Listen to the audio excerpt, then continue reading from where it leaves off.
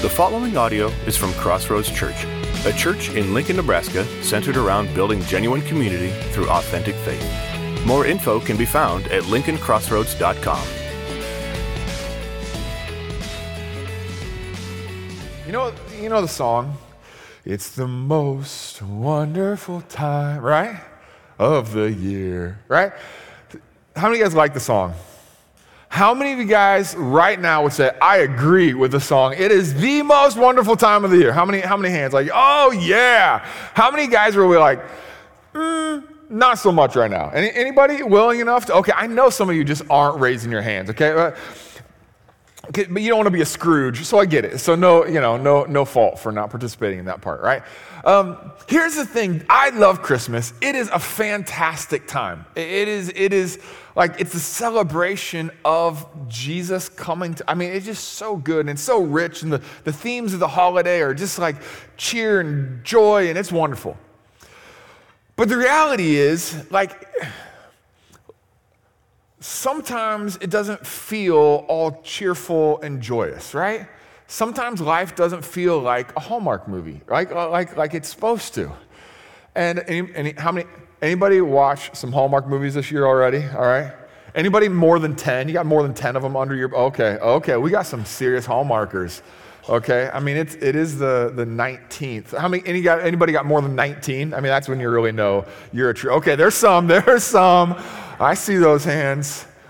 My wife is glad she already walked out, so she want to get called out. All right. Now, here's the thing. Sometimes life doesn't feel quite like that.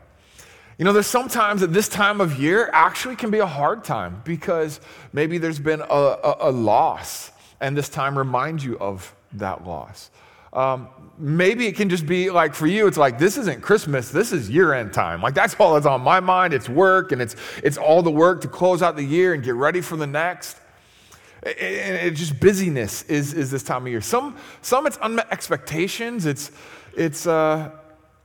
Man, I remember how life used to be in this season, and now I'm in a new season of life, and it used to be noise and kids, and now it's a whole bunch of adults who aren't coming to visit me anymore, or whatever. Like, it's not what it used to be, and I can't, there's expectations, and it's not matching up. Sometimes it's just the pressure to be joyful all the time. Anybody feel that and get stressed out by I don't want to be jolly today, right?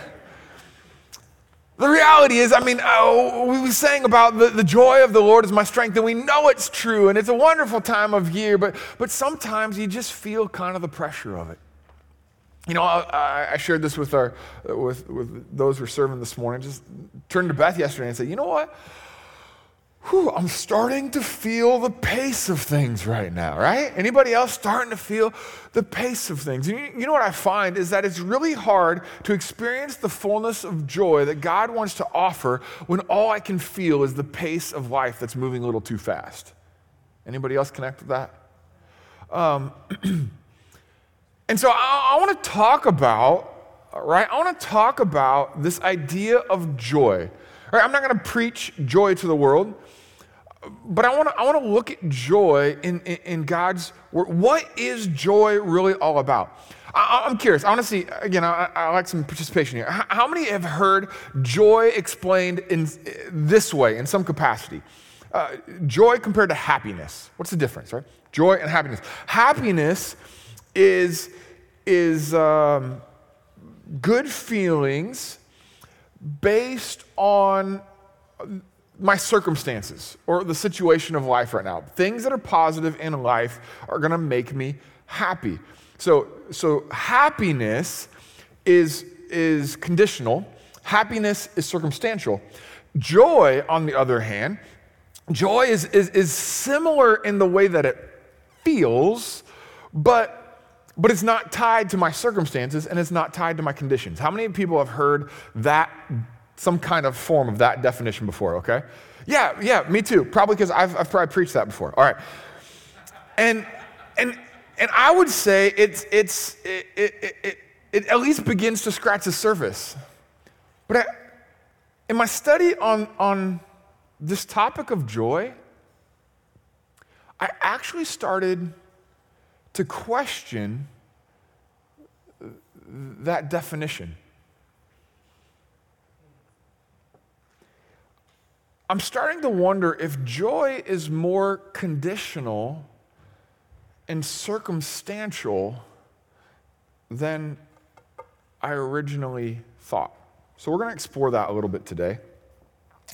But first, I do want to, right? We're in the middle of our Song of Christmas series. So I want to take a look at the song Joy to the World. It is a good one, isn't it? You know what, and I'll be real honest, about a month ago or so when we started putting this series together and who's taken which one, and I just knew then at that time, I was like, you know what we need right now? You know what, we just need joy. I'm picking Joy to the World. Before I really thought through any of the lyrics, I'm like, I just want this theme, joy. Because I think, when I think of Christians who are living the Christian life well, every single one of them has so much joy. Would anybody else agree? Do you know anybody that you like aspire to be like in your Christian life who like are just flat out a Scrooge? Anybody? Anybody like really modeling any Scrooge-like Christians? No, there's something about the Christian life, when lived well, produces something that wells up in a person that makes them joyful. Am I right? Sometimes when you're not in a good place, it's the most annoying thing possible. Like, let's just call it like it is, right? Anybody been annoyed by the joy of the Lord in somebody else when I'm going through a bummer time? Anybody? Right? I have. You're like, dang, man, I quit being so happy. I just want to be a bummer for a little while. But there's something about that joy in somebody who's close to Jesus. Let's look at the song, right? So I picked the song simply because of the theme, and I started to see some really cool things in it. Written in 1719 by Isaac Watts, published a few decades later. This guy was a brilliant guy, scholar and a pastor. And there's some stuff in the song that I've never slowed down and paid attention to. And what we see in here is a whole bunch of reasons for our joy. A lot of reasons for joy. I want to point out a few of them that stood out to me right off the bat. Right there in verse 1, joy to the world, the very first line, the Lord is come. Let earth receive her king. Let every heart prepare him room, and heaven and nature sing. Joy to the world, the Lord is come. Reasons for our joy. Here's the first reason for our joy. Is that Jesus came to rescue us. He really did. You know, and I know we do this a lot, but like this Christmas season, it's so easy to see the baby and miss the God, right? Because it confounds us. We don't grasp, I don't understand how God, I can see like God as like a 30-year-old. Although, let's be honest, some of you have a real hard time seeing God. Wait, God would be a millennial right now? All right. Some of you just feel old now when you realize Jesus was only 30 years old, huh? Jesus is, okay, God and that guy, I can see it. God and a baby. And that's what the holiday is about. It's hard to see. But the reality is, like, you and I were a mess on our own. And so selfish. Like, so selfish. And selfishness doesn't seem like that big of a crime. Except for the fact that you realize that every major crime is probably going to come back to the fact that someone somewhere was selfish. And yours and mine maybe haven't gone to that degree, or maybe it has. That this baby come to earth was my rescuer is a hard reality to grasp. But the truth is, God came to save me from me. And I love the way that he saved me and rescued me from my selfishness, from my pride, from my arrogance, is that God said, hey, I'm gonna send the most precious thing the world has ever seen into a stable. Just to remind you, the next time you're feeling pretty good about yourself, the next time you think that you deserve to be sitting at table number 1, right? Next time you think you are something, the one who rescued us from sin, from hell, from myself, was God sent to nothing and nowhere.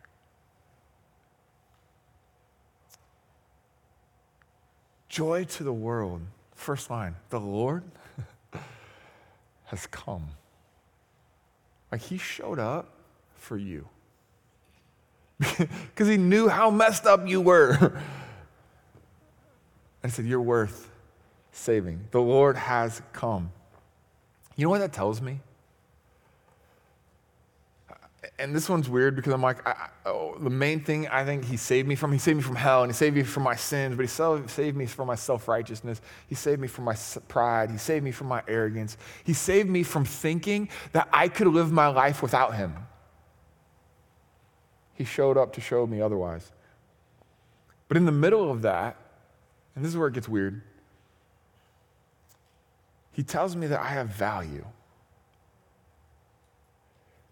See, the Lord came. Jesus came. We see this in the song. We see it throughout Scripture. He came to rescue us, and in doing so, he's like, you're worth this much to me.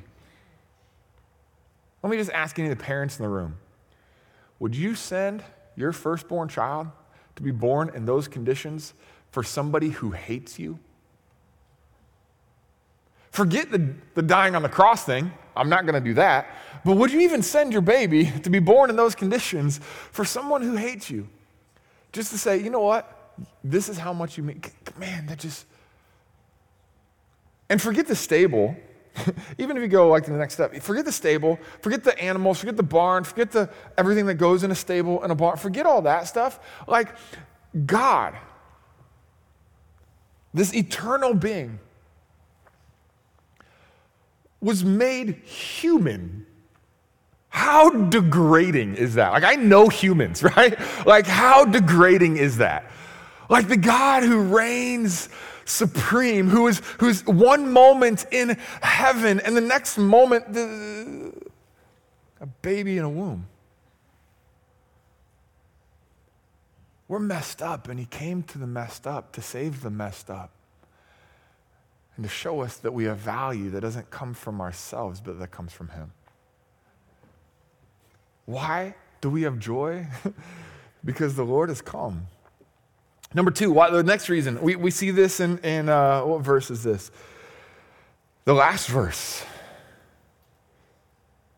He rules the world with truth and grace and makes the nations prove the glories of his righteousness and the wonders of his love. So the first reason we have joy is because the Lord has come. The second reason we have joy is because of the wonders of his love. So he came to rescue me. He says, I have value. And then this verse that Paul writes when he's writing this letter to the Romans, he says, and this is just a crazy reminder, that while we are still sinners, Christ died for us.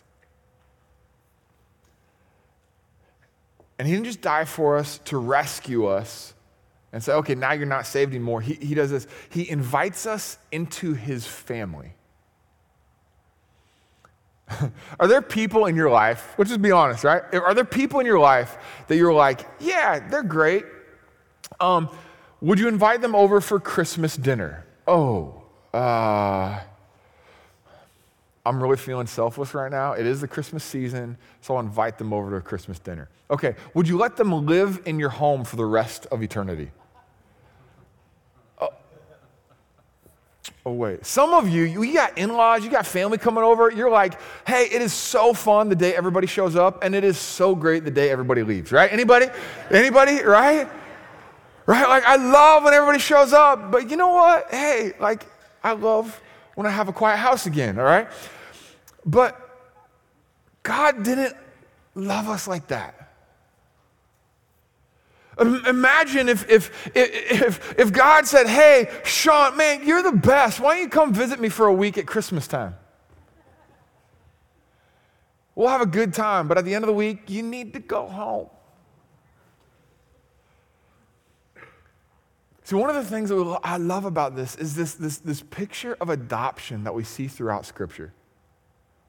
Over and over and over. See, God loved us. God so loved us that he said, I want to call you son. I want to call you daughter. The nations declare the wonders of his love. Friends, I'm going to spend the rest of my life exploring the wonders of his love, and I can promise you I'm not even going to scratch the surface. Paul says it this way, there's nothing that can separate you from the love of Christ. Height or depth or angels nor demons nor principalities nor the past, present, and future. Nothing can separate you from the love of God. Guys, I don't know about you, that's a good reason for joy. Reason for joy number 3. So we got the Lord has come. We've got the wonders of his love. How about this in verse 3? If I were a verse of a Christmas carol, it would never be verse 3. Why do we never sing verse 3 of Christmas carols? Or hymns. 1, 2, 4 every time. I don't get it. Verse 3. No more let sin and sorrows grow, nor thorns infest the ground. He comes to make his blessings flow far as the curse is found. I love that. He came to make the blessings flow far as the curse is found. I love even the far as the curse is found part. Because anybody ever experienced the curse as they're going through life? You know what I'm talking about?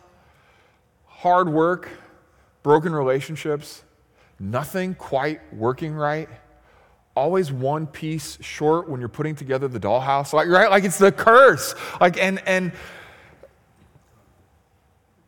he says he comes to make his blessings flow as far as the curse is found.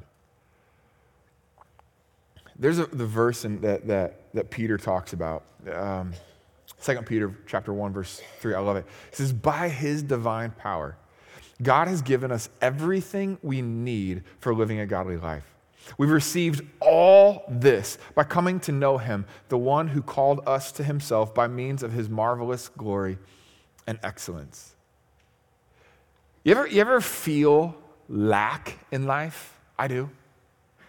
I feel like I'm missing something. I feel like I don't quite have everything I need. I feel, even in my spiritual life, like, man, if I just could pray a little bit, if I was just a little bit more like that person over there, if I was a little bit more like Pastor Jim, if I was a little bit more like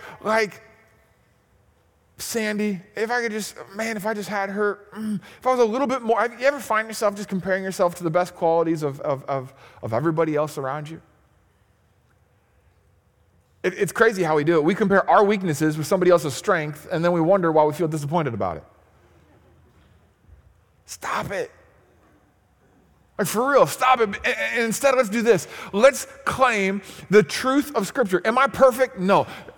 Do I have room for growth? Absolutely. But do I have absolutely everything that I need in order to live the life of godliness that God has set before me?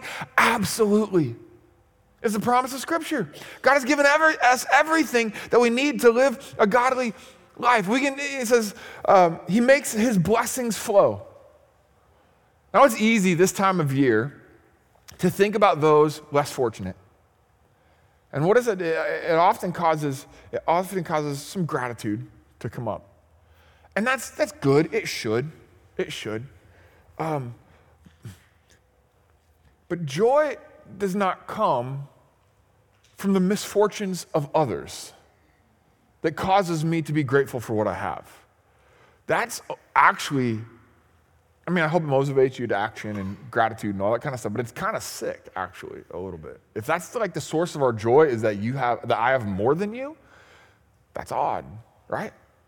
And what we see instead is not that we look at everybody else and I have joy because I've got more than so-and-so, or I'm going to be bummed out because I don't have quite what the other guy has, but rather my joy comes from the fact that it has nothing to do with what I own.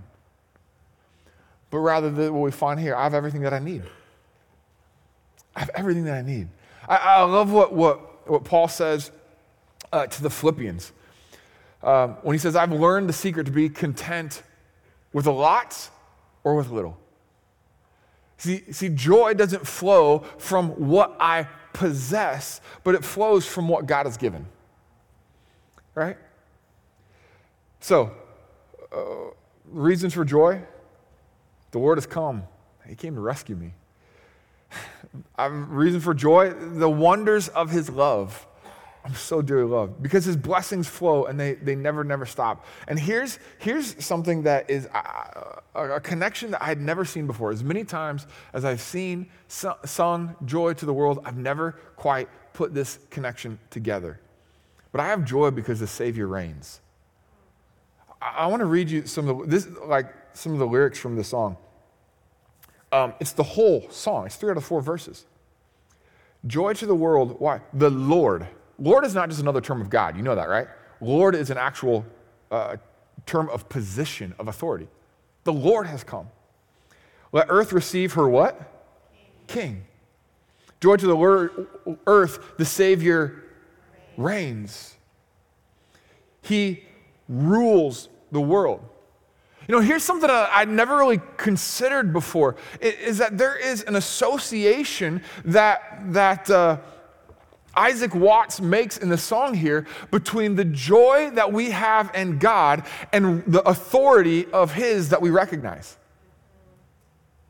There is joy that comes from submitting to and coming under the protection and the authority of a God who is sovereign and rules the world.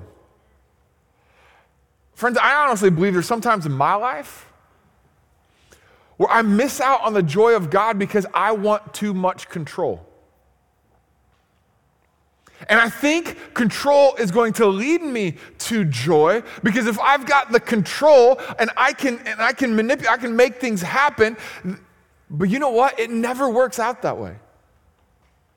Joy flows, and Isaac Watts understood this. Joy flows out of the recognition of God's rule and reign and sovereignty and kingship over the earth and over my life. You want a taste of the joy of the Lord? Learn to come under his authority. And for a people who love independence, honestly, this one can be hard for us because we really like control.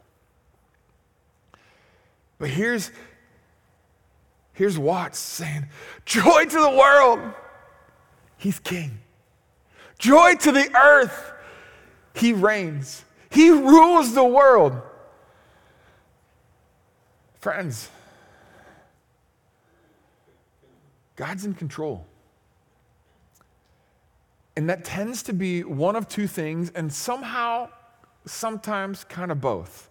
One, terrifying. Right? To really come to a place, to come to a spot where you say, I really don't have control. To come to a place where I say, not only do I recognize that I don't have it, sometimes they're like, I don't really have control, but I still can't let go.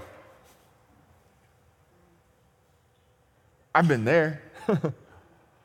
God, I trust you that you're in control 100%. And he said, well, don't let go. Well,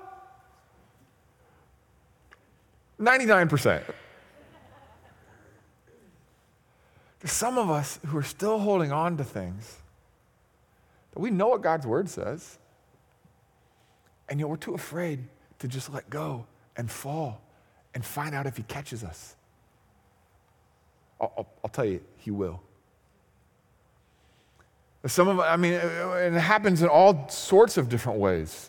political things, and when news stresses us out, the only way that news can produce fear and anxiety and stress and anger is if we don't trust the one who's in control of the news cycle.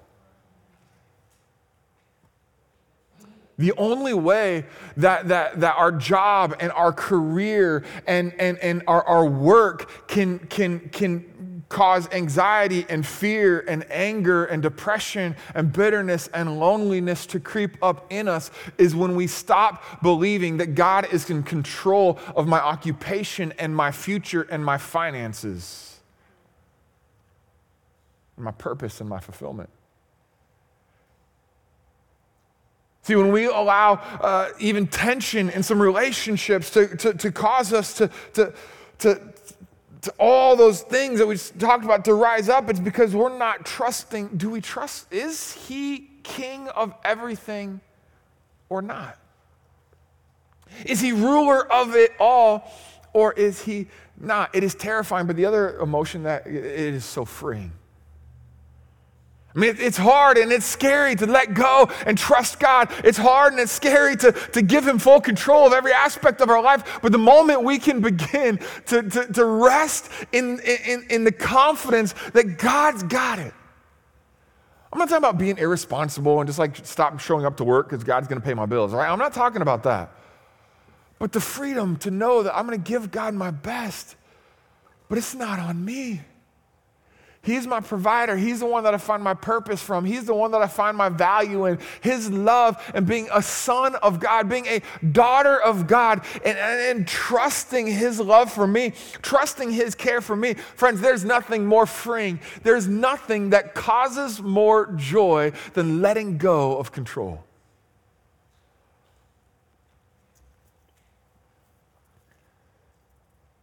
So let me come back to this original question that I was asked, that we were wrestling with. Is joy conditional? Is it situational, right? If happiness is conditional and happiness is situational and it's really easy and it kind of sort of makes sense to say that like, no, joy is not conditional. It's just this always thing. But here's the deal. Sometimes sad things happen. Sometimes loss happens. Sometimes setbacks happen. And so therefore, we can't say that joy is tied to our circumstances because how can I be sad and joyful? Like that doesn't make any sense. So it has to be. Joy has to be unconditional. It has to be not circumstantial. And it's true from an earthly or a temporal perspective. However, have you ever stopped? If you stop long enough, for those who've accepted Christ, we've asked Christ into our life and we've given ourselves fully to him. Like if you stop long enough to consider what's my spiritual condition right now, joy is the only thing that makes sense. Friends, I'm going to argue that joy is very, very conditional. Listen to what Paul says in 2 Corinthians chapter 4. I love this verse. He says, we do not lose heart. This is outwardly, we're wasting away. Some of us can identify with that at times, right? Outwardly, we're wasting away. We're inwardly, we're being renewed day by day. Listen, regardless of the circumstances that you're facing, like you can wake up new tomorrow. That's what he says. Though outwardly we're wasting away, though outwardly the conditions are not good, though outwardly our circumstances are tough, he says, but we are being renewed day by day. And he goes on, he says, for our light and momentary troubles are achieving for us an eternal glory that far outweighs them all. Outweighs what? Outweighs our setbacks, outweighs our troubles. And I know. You go, well, my troubles aren't light and momentary. But have you considered what Paul was referring to? I mean, I don't want to minimize pain. Because friends, sometimes life hurts. Sometimes we suffer losses and setbacks that we got to process. Those things hurt. But I just want to put some things in perspective here for us for a moment. When Paul says light and momentary troubles, he had multiple attempts on his life, like literally people trying to murder him. He was beaten and tortured and left for dead multiple times. The church that he gave his life to serve, on multiple occasions, he was betrayed, he was stabbed in the back, he was thrown in prison for doing the very thing that God had called him to do. At times, everyone deserted him, even his closest friends. And so, when Paul is writing this, these are the light and momentary troubles he's talking about. For these light and momentary. Listen, you could live 100 years on earth and every day be torture. And Paul would say, for these light and momentary troubles. Why? Because he could see, he lived with his eyes on eternity. It goes on to say, for these light and momentary troubles are achieving for us an eternal glory that far outweighs them all. So we fix our eyes not on what is seen, but on what is unseen. Because what is seen is temporary, but what is unseen is eternal. Listen, what he's drawing to right here, what he's saying right here is this, is that there are realities that we don't see that are reasons for our joy. I believe joy is very conditional because outside of Christ, outside of God, there is no hope. There is no joy. So it makes sense that somebody that does not have a relationship with Jesus wouldn't have joy. They'd have happiness if the circumstances were right. And happiness if they just could find a way to will it into existence as much as they could. But joy comes from God. But it's not just this thing that he just like supernaturally just like, oh, like, listen, I don't get joy because I prescribe, I ascribe, I proclaim Christianity.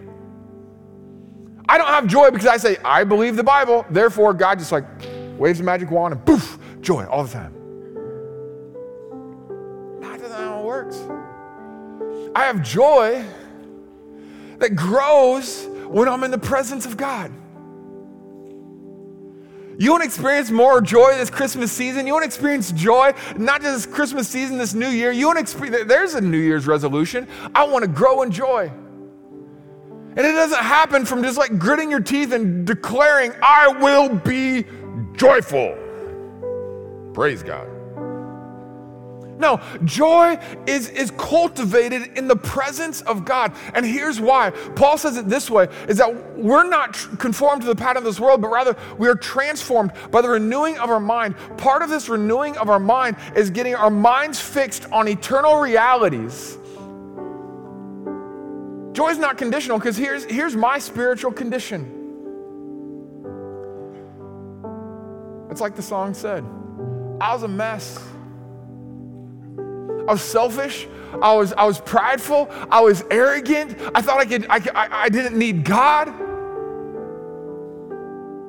We're born into this world of sin, separated from Him from the very beginning, absolutely 100% incapable of saving myself, incapable of even seeing my need for God. And so God showed up for me when I couldn't do it on my own, when no earthly conditions could open the eyes of my heart to see who He was. He showed up for me, and He called me.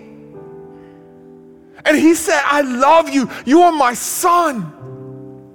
And nothing can change that. It doesn't matter how you feel about yourself. It doesn't matter your successes or your failures. None of that matters, because you are mine. And there is hope in life in relationship with me. And then daily He draws me and He calls me into His presence. And daily He invites me to get to know Him better. And this is what He says too. It's like, right now this is hard and I'm drawing you close to me, but one day you and I will see each other face to face. And in that moment, there's just a fullness of His presence, and I get to hold on to the promise that I get to see my spiritual Father face to face, my Heavenly Father face to face one day, and all the pain and all the heartache is going to be gone. So yeah, my joy is conditional. But I've got, what condition is going to trump that? So I'll face loss, but I have joy. Not because I'm just a spiritual guy and I can just get through it.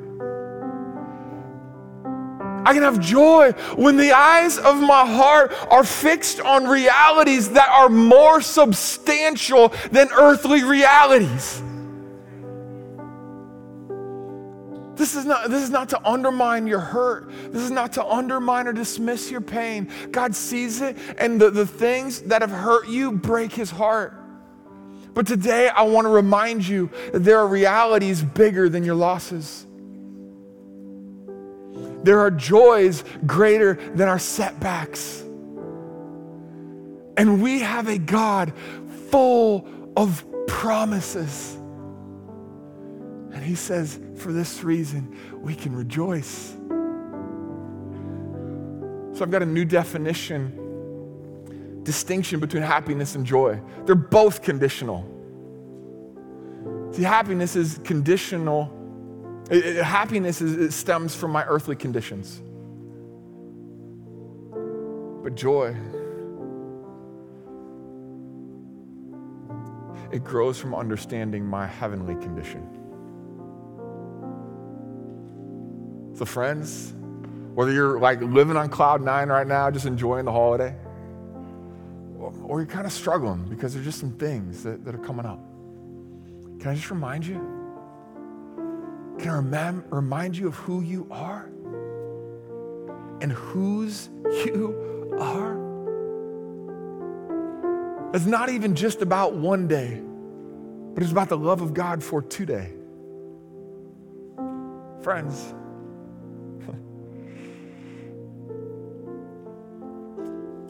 it's a good day to celebrate the goodness of God, isn't it? Father, we praise you for your word that is chock full of promises. God, you one of those is that, Lord, you told us we're going to have hard days. You told us we're going to suffer loss. You told us we're going to have a hard time. But you then said, be of good cheer, for I've overcome the world. God, give us that cheer that you talked about. God, give us that joy that you talked about. As we set our heart on you, as we set our eyes not on what is seen, but on what is unseen. Father, could we just have a moment with you? Would you just let us know you're here right now?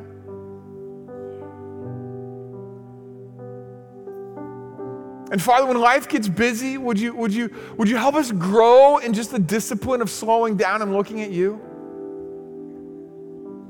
When relational stresses rise, will you give us the grace to be able to step back long enough to just see your face? God, today we are so full of joy for what you've done in our hearts and in our lives. There's nothing this world can throw at us that could rob us from who you are and what you've done. We're so grateful. God, we are overwhelmed with gratitude and joy. God, it's your name we pray. Amen.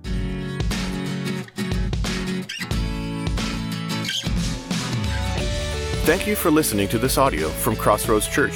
Feel free to share this audio with others, but please do not alter or edit the content in any way.